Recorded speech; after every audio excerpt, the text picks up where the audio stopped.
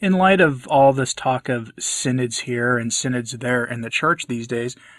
I thought it might be good to revisit one of my favorite popes anyway, Pope Leo XIII. He wrote a short but poignant encyclical on this very subject.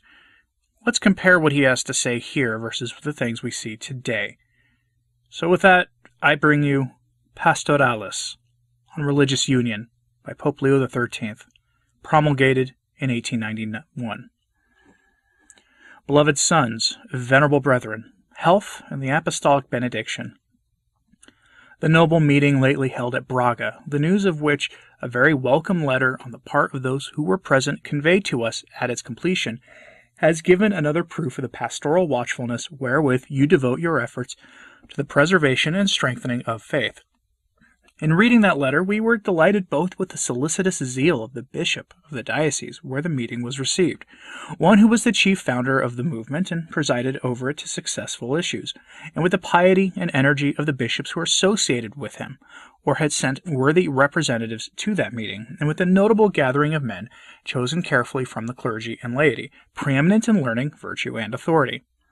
That meeting was the more gratifying to us on the account of the admirable unanimity of principle and the determination of such decisions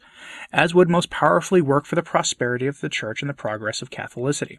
Nor will we conceal that besides the resolutions which we opportunely carried by unanimous consent as peculiarly appropriate to the time and the place, those propositions which express the devoted sentiment and zeal of the members towards the Apostolic See, to the effect that due honor should ever be paid to its dignity, that no title of its majesty or its rights should be reft from it, brought to us no little comfort. We are indeed of good hope that the resolutions which were agreed upon at that meeting, so long as they are observed with care and perseverance, will effect a plentiful harvest of fruitfulness. But we and ourselves compelled to observe that a rich field still remains that demands your labor and your industry. Wherefore, although quite recently we addressed you by letter on the Catholic position and its needs in Portugal, and of the course to be pursued for the most convenient accomplishment, nevertheless we are induced to add that letter to some words which we hold fitting to communicate to you, lest, since an occasion for writing of yours has occurred, we should be wanting in duty. You must be aware, beloved sons, venerable brethren, of the truth which was perfectly appreciated at the Congress of Braga, that it has come to pass that the faith itself is among many in danger, and that every effort must be made, though that ignorance or indifference should not fall and fail from souls, but rather that it should take deep root in hearts, and should bring forth in good works and the practice of virtue a glad and plentiful sweetness of perfect fruits. Strife must be made against the attempts of the enemies of truth, lest the evil stain which drops from their bad example and their widely disseminated teaching should spread more and more. Any hardships still impact the souls of the faithful, which happily it is impossible to overcome, may at least be lightened. These needs which, as we have said, demand your care and industry, will be more fully and more suitably attended to if, day by day, the concord between the bishops is strengthened, and if their work is made more cooperative in remedying the needs of clergy and laity, and taking counsel and making such decisions as shall seem to align best with the common good,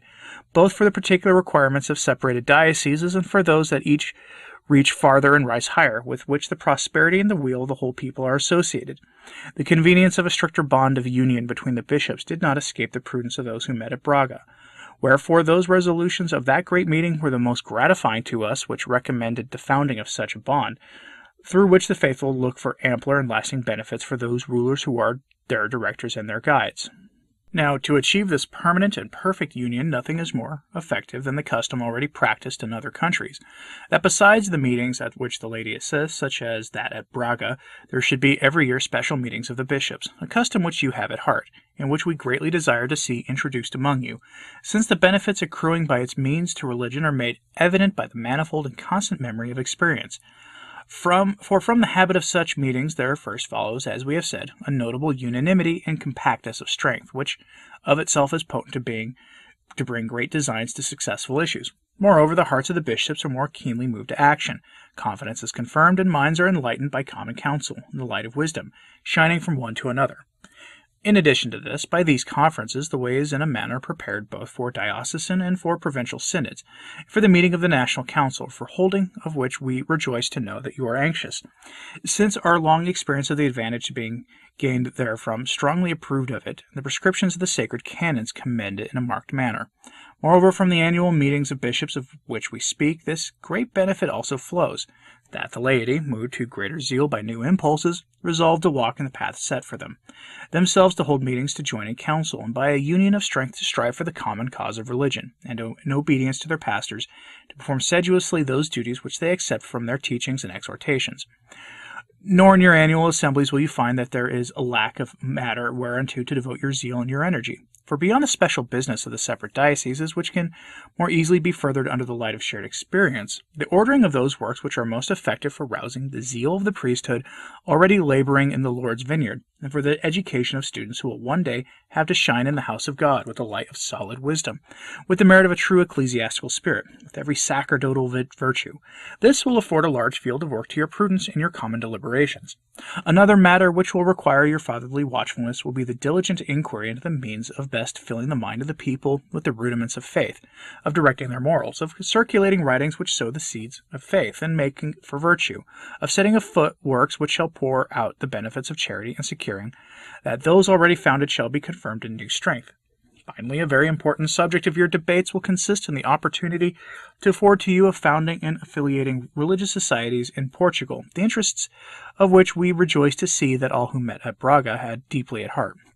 For these sodalities not only contribute, as it were, auxiliary forces to the clergy who follow in your dioceses, the sacred army of Christ, but also, and this is of crucial importance, they will supply apostolic men for work of the holy missions in countries subject to the dominion of Portugal and lands beyond the seas.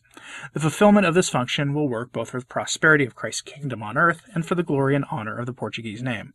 In truth, your rulers and your ancestry have obtained a deathless glory in which that carry to the vast regions discovered by them the light of gospel truth, with a Catholicity under the favor and assistance of the Apostolic See. But the strength and glory of these noble beginnings may still remain and may never fail from that ancient stability and splendor. There is need that they be upheld by the unwavering care and support of eminent men, who, filled with the divine spirit and ever vigilant against the moves of heresy, shall devote all their zeal, all their energy, that the benefits which have flowed out of Portugal into these countries may, so far from wanting, flourish with the infusion of a fresh strength. It will be the duty of such men to effect that they have already believed in God may be increased in faith, that they whose faith is strong may practice ideals of honorable living, religious worship, diligence in duty's fulfillment. Lastly, that they who still lie in darkness may be brought to the knowledge of God and to the light of the gospel. Now the religious associations, whose members in the judgment of prudent men, to which the experience of all time testifies, have fulfilled this ministry of salvation no less gladly than laboriously, will be able to supply men burning with holy zeal, for the rule and discipline of societies to which they belong, as well as the virtue of each trained in constant exercise, is likeliest to produce men efficient before all others for such work as this. We are indeed persuaded that the Portuguese state, lending a favorable hearing to your counsels and judging at their highest value those benefits which come before all others, will of its own accord abolish all the obstacles that block the way to the liberty of these societies, and will lend its aid to further your endeavors, which are directed to this end, that the Catholic faith may flourish and grow strong with its ancestral glory. Now, although this doctrine is applicable to all peoples, most especially does it affect the Portuguese, among whom the influence of the Catholic religion in training the character and disposition of men,